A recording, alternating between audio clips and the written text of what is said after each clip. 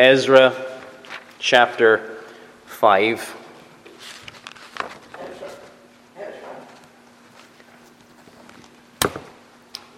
This book of Ezra is a book of restoration, a book of God's people, of God restoring his people to a land they were removed from during the time when the Babylonians came and took them away. The Babylonians being used as an instrument of God's wrath upon the land. But now they were being restored years after they have been taken away from their home, restoring a people from slavery and captivity in Babylon, from Babylon to Jerusalem. This restoration was not always easy, as we're going to see in our text this morning. There was discouragement. We just look briefly at verse 24 of Ezra 4. Thus the work of the house of God, which is at Jerusalem, ceased, and it was discontinued until the second year of the reign of Darius, king of Persia. There was discouragement. There was a dropping of the hands in the work of the Lord. Hope, sadly, had been removed from the work of the Lord, and the work had stopped for some 16 years. But the Lord did not leave his people hopeless. The Lord sent preachers. The Lord sent prophets. Here we'll see in a second as we read about Haggai and Zechariah. Hope is restored this way. And before we read this, I want us to think about this, dear friends. How was it restored? And dear friends, in a day when hope is much needed in our communities, in our churches, how can hope, expectation in the Lord's promises be restored today? So Ezra chapter 5, let us hear God's holy and infallible word. Then the prophet Haggai and Zechariah, the son of Iddo, prophets, prophesied to the Jews who were in Judah and Jerusalem in the name of the God of Israel, who was over them.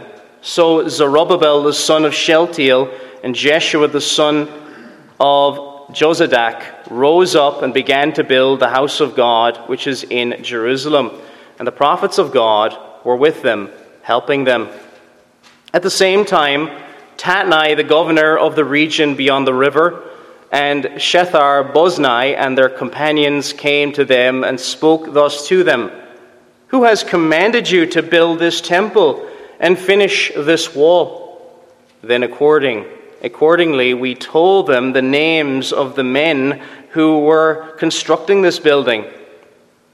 But the eye of their God was upon the elders of the Jews, so that they could not make them cease till a report could go to Darius. Then a written answer was returned concerning this matter. This is a copy of the letter that Tatnai sent, the governor of the region beyond the river, and Shethar-boznai and his companions, and the Persians who were in the region beyond the river, to Darius the king. They sent a letter to him, in which was written thus: To Darius the king, all peace. Let it be known to the king that we went into the province of Judea to the temple of the great God, which is being built with heavy stones, and timber is being laid in the walls. And this work goes on diligently and prospers in their hands. Then we asked those elders and spoke thus to them: Who commanded you to build this temple and to finish these walls? We also asked them their names to inform you, that we might write the names of the men who were chief among them. And thus they returned us an answer, saying, We are the servants of the God of heaven and earth, and we are rebuilding the temple that was built many years ago. which a great king of Israel built and completed. But because our fathers provoked the God of heaven to wrath, he gave them into the hand of Nebuchadnezzar, king of Babylon, the Chaldean, who destroyed this temple and carried the people away to Babylon. However, in the first year of Cyrus, king of Babylon, King Cyrus issued a decree to build this house of God. Also, the gold and silver articles of the house of God, which Nebuchadnezzar had taken from the temple that was in Jerusalem and carried into the temple of Babylon.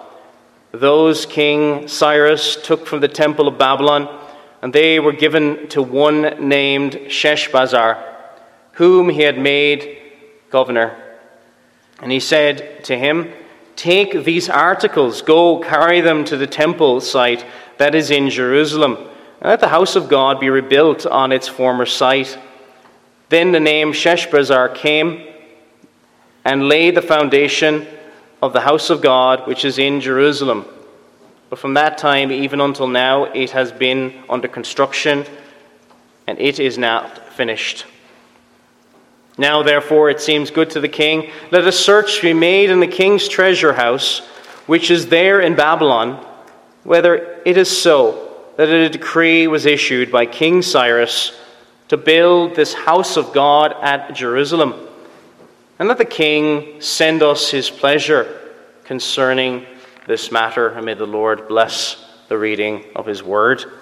Our title for this morning's message is Hope Restored.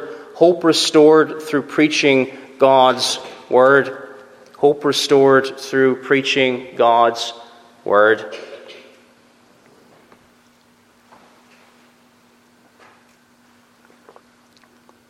In our modern world today, there are many movements, aren't there? If we turn on the news for long enough, we will notice these things. People are protesting about climate change, about racism or rights of certain people. Movements of different ideas of thinking and seeking change in the world. Whatever they are protesting about, they want to see something change. And if you listen to some young people, perhaps in work, it's probably one of the things they want to do, to change the world. And why might that be? Why are people trying to change the world? Could it be the fact that there's so little hope among young people, among older people even, in our world? Much hope has disappeared in our current system. And we could all say it needs to change, doesn't it? Without hope, a movement has no purpose. Something is wrong, and they will present the solution. They'll say, here's the silver bullet. Movements often arise to restore hope. And there's a lot of hopelessness and despair today. There is much despair with a society which has become much more fearful, and sadly, with all that fear comes a lot more inward looking, a lot more selfishness. These movements come, the change they want can come as well, but people often find it's not enough. It doesn't satisfy. Whatever changes they want in society, they happen, and it's not enough. They feel dissatisfied more and more, and the hopelessness grows. But dear friends, believers in Jesus Christ, we must be different. Dear friends, we are different because we have a hope which cannot be taken away from us. What we are looking for to keep going in a lost and fallen world. Our hope to keep going cannot come from the latest breakthrough, can it? It cannot come from the latest news. It cannot come from the latest decision from Stormont. If it did, we would be in much hopelessness much of the time. But I speak of hope, not in a general wishful thinking or just an optimism of the future. I'm talking about an expectation of what God has said will come to pass. This is the hope that I speak of, an expectation built upon the promises of God, that the future indeed is more glorious than any of the blessings we have received from the hand of God so far. There is better to come. Christians have no reason to retreat from the world and to act like we have no hope. Are you this morning a person of hope, of expectation, of confidence in what God is doing? Yes, we may be few in number, relatively speaking, to the rest of God's people throughout history, but does that matter? God is the one who is at work. Do we have a confidence in what God is doing, of what God will do and has promised to do, of what God is still doing today among us, dear friends? Hebrews 10:23 says, "Let us hold fast the confession of our hope without wavering, for he who promised is faithful." Let us hold fast the confession of our hope. God's people are not a people of hope in our text at the end of Ezra chapter 4. We read the end of Ezra chapter 4, verse 24, where the work ceased. And the work ceased for some 16 years because of the opposition that they came up against. Ezra chapter 4 has over 100 years of various type of opposition that God's people faced after they returned from exile. And there was discouragement from the enemy. They gave up. They focused on themselves. We know this from Haggai chapter 1. And they went back to the mistakes of their fathers. We know this from Zechariah chapter 1. Does any of this sound familiar today? They gave up, they focused on themselves and their own interests, and they neglected the most important spiritual needs of the people. They built their own houses, and they neglected the house of God. That's Haggai chapter 1 summarized. They placed more importance on other things. Derek Thomas said this: "Discouragement is a deadly virus. It saps energy, cripples motivation, and turns folk inward." Discouragement is a deadly virus. And it affected the people here. And this all happened because they lost hope. And dear friends, as we're about to look at this text here this morning in Ezra chapter 5, are you struggling for hope? We all struggle at times, don't we? There are times in our Christian walk we do struggle more than others. Is it the world? Is it the people you work with? Is it the media? Robbing you of hope and peace. Let not the enemy rob you of hope and peace here this morning. God sent the word to be preached in their day. He sent the word to be preached through Haggai and Zechariah to restore hope, to restore expectation, and to restore confidence. So the first point we're going to look at here this morning is preaching, which represents God. So hope is restored through preaching, which represents God. Verse 1. Then the prophet Haggai and Zechariah, the son of Iddo, prophets, prophesied to the Jews who were in Judah and Jerusalem in the name of the God of Israel who is over them. In the name of the God of Israel. Haggai and Zechariah were both sent by God to bring back hope, a hope in God. They did not go to the people with their own ideas. They came with a message that was given to them by God. They were there to speak on behalf of God. Our text said they prophesied. They prophesied to the Jews.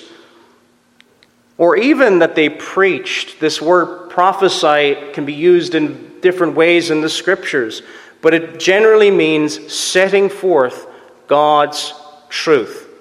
Prophesying can even include singing and praising and various different things. But here, it's very much speaking of how they preached and set forth God's truth. A prophet of God had a message to deliver, not to alter. It had to come from God to have His authority and to represent God. His name, His reputation is at stake. His glory is at stake. They prophesied to the Jews in the name, or you could even think in the reputation of the God of Israel. And anything else, dear friends, it lacks power. Anything else emboldens the enemies of God.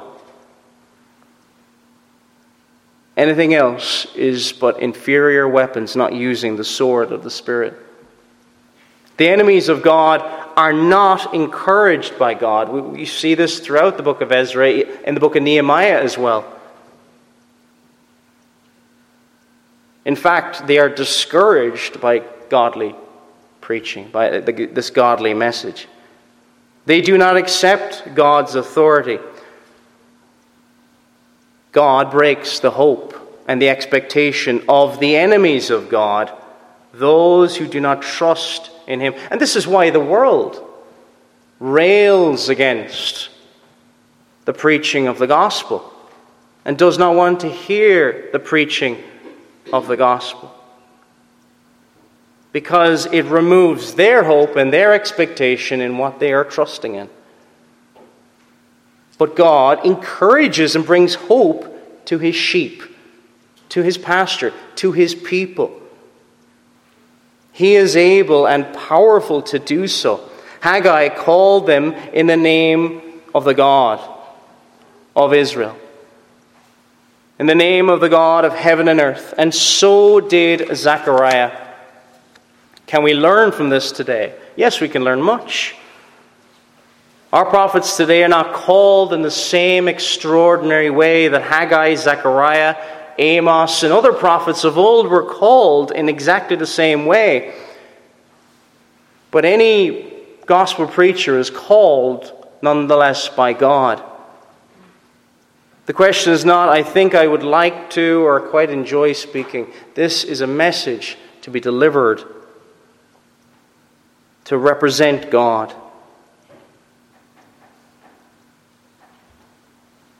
God will use the talents of various people, but it is a message from God. A preacher goes because God sends him. It is this inner call. But we might say, this is the Old Testament. Can we learn anything about this? For how the Lord may in our midst raise up young men or older men to preach the gospel in our midst. God still sends preachers today. It says in Romans 10 verses 14 and 15, how then shall they call on him in whom they have not believed?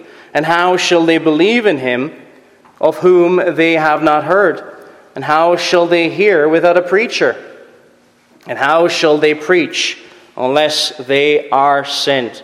And how shall they preach unless they are sent? As it is written, how beautiful are the feet of those who preach the gospel of peace, who bring glad tidings of good things.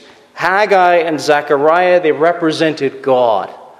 They were sent by God. They went in His authority, and it blessed the people of God. It brought hope, it brought expectation back to God's people. Because of this, because of God, because of the power of God. Not because of the men were so wonderful or anything else like that, because of the message that was being sent with. This alone. And might we say today, is there not a lack of hope, perhaps, in the church of today? The hope and confidence in God will not come back with some new ideas. It will very much come back with some old ideas being trusted in, preaching of the Word of God. It won't come back with other measures, but it will come back by God. Are we listening? Are we listening to God? God is speaking. He's speaking through His Word when we read it in our devotions in the morning and the evening. He speaks through preachers and preaching, those who are coming to fill the pulpits here week in, week out. They are coming with a message from God. He is also speaking through providence of the need for people to repent and believe the gospel. For the time is short. For this life is but a vapor that appears for a little time and then vanishes away. Compare how attentively we listen to the scientists on the news with the latest doomsday prediction, compared to the very real expectation, the reality of a coming day of judgment at the end of time. We tremble at one, and sadly we do not tremble at the other. If a scientist talks, many listen. But if God speaks, few listen. And why is this? Because we lack the fear of God. If we do listen to Him, may it change us. Number 2 now, preaching which requires repentance. Preaching which requires repentance. So, number 1 represents God, but number 2 now requires repentance. Verse 2, so Zerubbabel the son of Shealtiel and Jeshua the son of Jozadak rose up and began to build the house of God, which is in Jerusalem, and the prophets of God were with them, helping them. Because of the preaching of these 2 men, and we know from what they preached in the book of Haggai and in the book of Zechariah, found at the end of the Old Testament. But because of the preaching of these 2 men sent by God, there was change. There was change. There was repentance. They were sinners, no doubt. All have sinned and fall short of the glory of God. And there needed to be change. And dear friends, we are sinners, each and every last one of us. And there's areas we all need to change in, myself included. None of our lives are perfect. So we all need to grow in this repentance and faith so that we are more and more like our Savior, Jesus Christ. We won't be completely like Him until we're glorified by Him. We all need to grow in repentance and faith as they did. Repentance is seen in their action. There was a change of heart, there was a trusting in the message, and then therefore there was a change in how they lived their lives. Haggai preached this in Haggai chapter 1, verses 7 and 8. Thus says the Lord of hosts, consider your ways. Go up to the mountains and bring wood and build the temple, that I may take pleasure in it and be glorified, says the Lord. They had stopped building the temple for almost roughly 16 years. And Haggai tells us they went back to their homes had roofs and they were completed and everything else, while the house of God remained in ruins. They just built the altar, the foundation, and that was it. And they stopped. They stopped because of the opposition. And Haggai was telling them, consider your ways. Think on what you are doing. Turn from your ways, go up to the mountains, bring wood, build the temple, that I may take pleasure in and be glorified. Zechariah preached, therefore say to them, thus says the Lord of hosts, return to me, says the Lord of hosts, and I will return to you, says the Lord of hosts. Do not be like your fathers, to whom the former prophets preached, saying, thus says the Lord of hosts. Turn now from your evil ways and your evil deeds. But they did not hear nor heed me, says the Lord. And we're speaking here of a restoration of hope, aren't we, dear friends? We're speaking of a restoration of hope. But this restoration of hope does not come without a change of heart for God's people. A change in the heart and the mind leads to a change in the hands. What is your attitude to the hearing of God's word, to the preaching of God's word? As it calls you to change, there is an area in your life you know that is wrong in the eyes of God, and you are clinging to it. The Lord says to you today, turn from your evil deeds. Return to Him, and He will return to you. Does it call you to repent? Because there's a danger, dear friends, that we think, well, it's only my unbelieving neighbor who needs to repent. It's only those people who are getting drunk on a Saturday night. They're the people. They need to get right with God. And that is true. They do. But let us not think I'm okay because I'm a Christian. There is a sense of truth in that. Yes, if we're a Christian, we will never taste the wrath of God. Praise God. That has been vanquished, that has been done away, and we have been washed clean by the blood of the Lamb. But if we have the right attitude toward our sin and our relationship with God, there's always areas in which we need to change and grow in. Because if we fall back into sin, we will lose hope. We will lose confidence. We will lose that expectation of what God is doing. In our text, in the history of God's people, there was a departing from the ways of God. There was a drifting from God. And in this preaching, the preaching of Zechariah and Haggai, there was a demand of change. There was a demand of change. There are different messages in both books of the Bible. Haggai called for change. There was change, we see, at the end of Haggai chapter 1. And Zechariah is a very encouraging book of the Bible. They needed encouragement. They needed to be built up. They needed to be told, what you see now is just a small fraction of what it will be like one day. Far greater.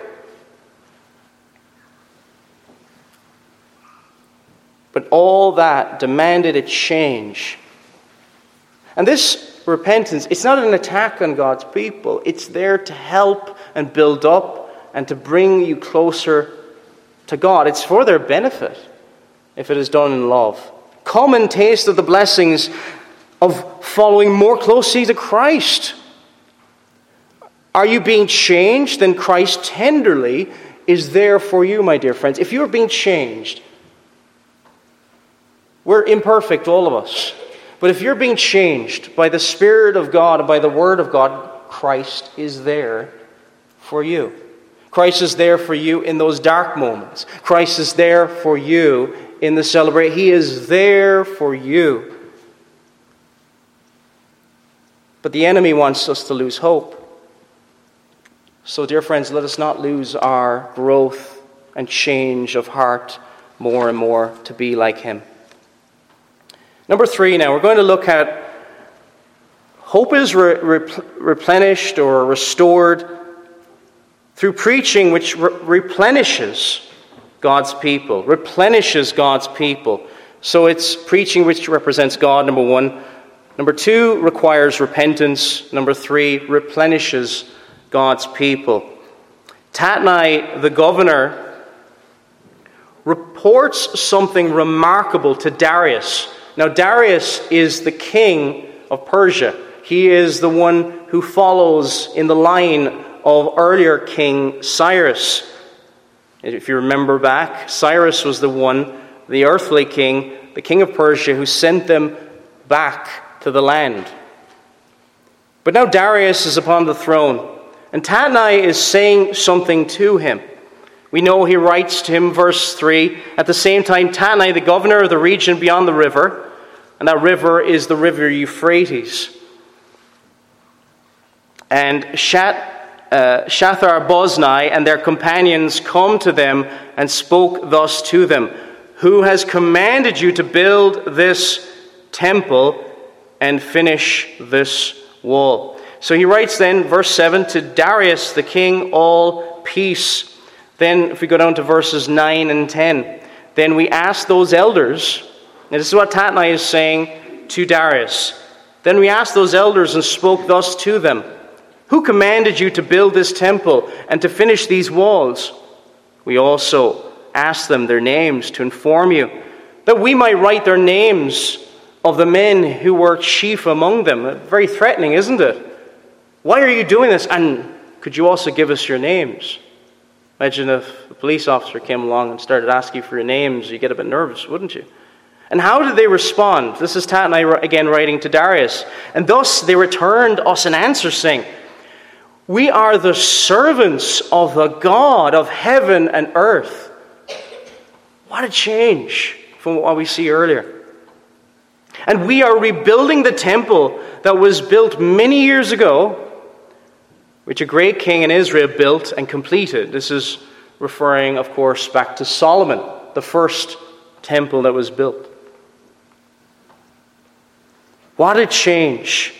The opposition is still there. They faced opposition as soon as they came back. Ezra chapter 4 talks a lot about the opposition that they would face. The opposition hadn't gone away. The difficulties hadn't gone away. Before, they were weak and discouraged. Now they were saying to those who were oppressing them, "We are God's people and we are doing God's work."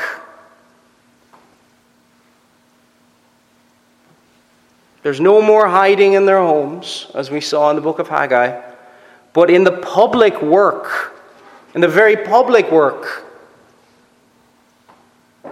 of building the temple of God, visible to all who care to see. And how is that possible? The hope is brought back because of the preaching which helped them and fed them and built them up so that they were stronger to face this opposition. We remind ourselves of verse 2. They began to build the house of God which is in Jerusalem, and the prophets of God were with them, helping them. Ezra chapter 6, verse 14 talks about the blessing and the benefit of this upon them. Ezra chapter 6, verse 14, "So the elders of the Jews built, and they prospered through the prophesying of Haggai the prophet and Zechariah the son of Iddo. And they built and finished it according to the commandment of the God of Israel, and according to the commandment of Cyrus, Darius, and Artaxerxes, king of Persia." They prospered. They prospered through the feeding of the word of God, principally through the chief shepherd, the Lord Jesus Christ. But the Lord used means to bless his people. It fed them, it guided them away from their own selfishness and isolation, which they faced for 16 years, so focused on their own things. Haggai talks about how they couldn't, all the money they would accumulate, it would be like holes in their pockets, it would be gone as soon as they would get it. It went from that towards an outward and a bold profession of Jehovah and the work he has for them to do. And they needed strength. I wonder, is anyone here into physical exercise? And if you are going to do something very strenuous, if you're going to do push-ups or something like that, you would need to have eaten. If you haven't eaten in a long time, we're going to be weak. We're not going to have the strength. If you're working on building, lifting things, you need the strength. You need a good breakfast in the morning. Well, God's word here was feeding them and sustaining them and helping them. At the end of verse 2 of Ezra chapter 2, it said the prophets of God were with them, helping them. And that word helping them can also be translated sustained. There's a sense of feeding or refreshing or replenishing. This word is an Aramaic word, but the Hebrew word is commonly used with food. This preaching was feeding them. It was supporting them. And this is what godly shepherding does. It feeds or shepherds the soul. What did Jesus say to Simon Peter?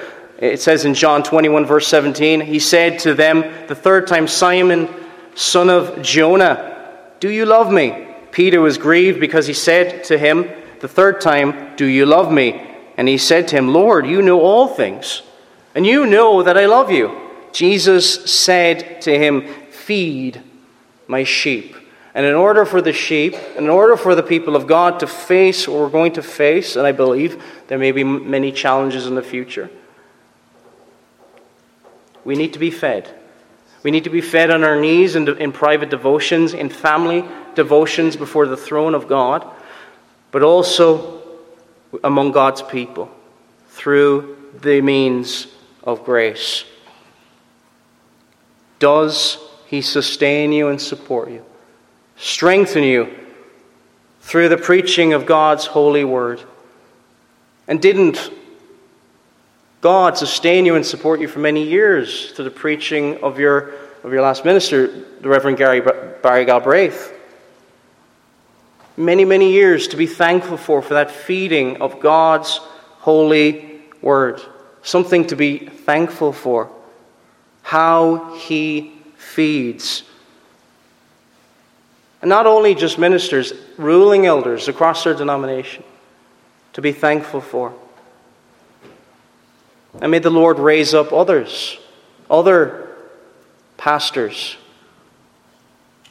to strengthen, to build up, and to support the work, and to sustain God's sheep, that they may face what is ahead. Our final point that we're going to look at here this morning is preaching which receives resistance. Preaching which receives resistance. So this preaching represents God. It requires repentance. It replenishes God's people. But it also receives resistance. It receives resistance. Verse 3. At the same time, Tatnai, the governor of the region beyond the river, and Shathai-Boznai and their companions came to them and spoke thus to them, who has commanded you to build this temple and finish this wall? The preaching brought repentance, but it also brought replenishing of the needed hope. And in the replenishing of the needed hope, the work began. The work began that had been neglected for many years. But that would also bring them into conflict, into opposition, into facing the enemies of God. There's one theme, I believe, that comes out of the previous chapter, Ezra chapter 4, is that when God's people are doing the work of God, conflict is unavoidable. It's not that we seek that conflict. We are for peace. We should be for peace. We should seek peace where at all possible. But those of the seed of the serpent, we go back to Genesis 3:15, there's enmity between those two seeds. There is division, there is conflict, and there is a war that goes right back to the fall of Adam. This conflict is unavoidable. Tatnai, this governor here, he may not have been openly hostile. He may not have been thinking, I'm going to catch these Jews trying to do their work for God. Aha, I caught you. There's often misunderstanding of the work of God. Is it challenging? They don't think that they're challenging. Who gave you the right to rebuild this temple? Why are you doing this? And in the mind of Tatnai, he's thinking, are you rebelling against our king? Are you rebelling against who they saw as the King of Kings, Darius? They were very much, we tell you what to do. Don't you dare become too independent.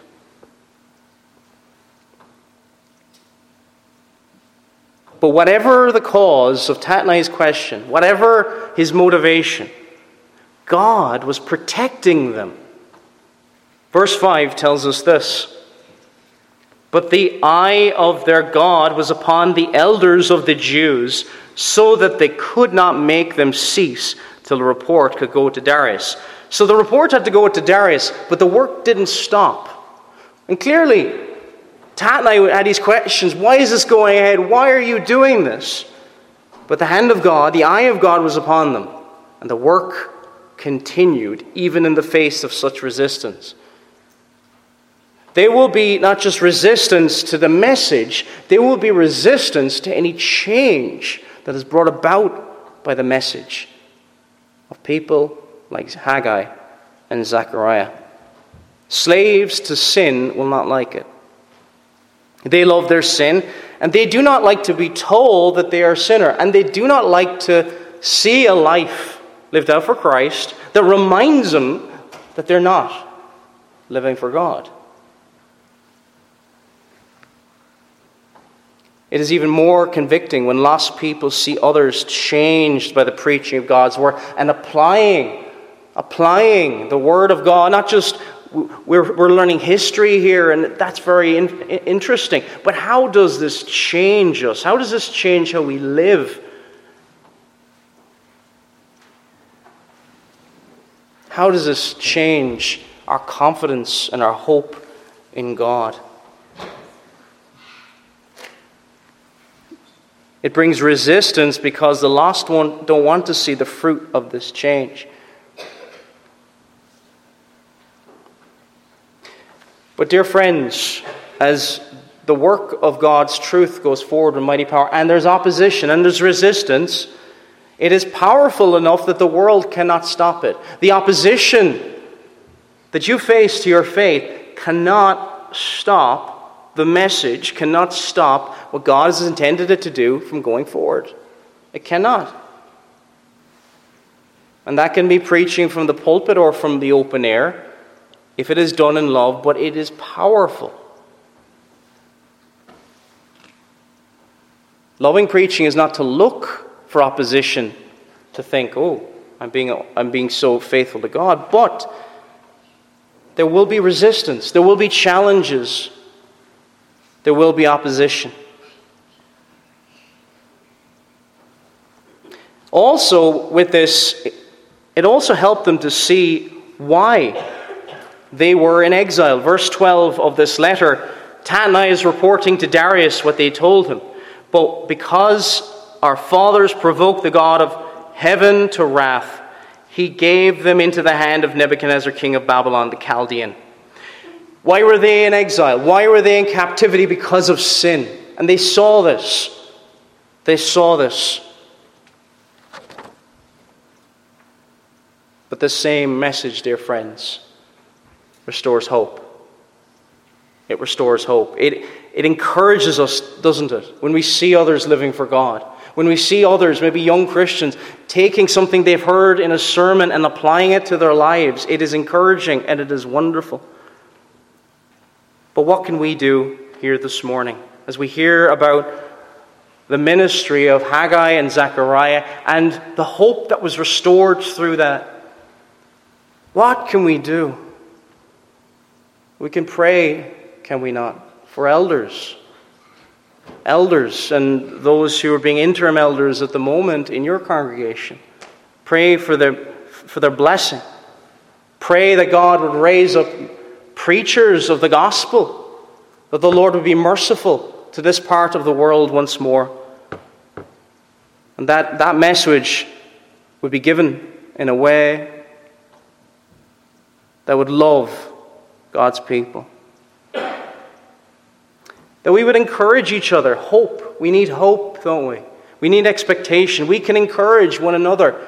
We can point each other towards the promises of God. And when we are down at our lowest, we point towards the victory that we have in Christ Jesus. Dear friends, encourage not the message of the world. The message of the world, the message of the modern media or everything else, it robs of hope and joy. Success within the church is not in numbers. It is not the way the world views success, but in a lowly sinner applying truth to their lives and growing in grace, filled with hope. We need to be changed by the word to hope, to be confident, to be expectant of what God will do, what God will surely do, what will never come in the way of God's purposes and plans. He would build his temple. The temple was completed as prophesied. And dear friends, his temple, his spiritual temple, with all the building blocks of all the people who will be added to the church of God, that temple too will be completed. And you will be brought safely to your home in heaven. But I speak this message to Christians, those who know Christ. Do you know him? Do you know him? Do you truly know him? Have you repented of your sins? Are you born again? Do you love the Word of God? Is it sweet to your taste? Does it delight your soul? If you do not know him, dear friend, here this morning, no matter how many times you have come to church in the past, that is not what saves. It is by faith alone, in Christ alone, by grace alone. Amen.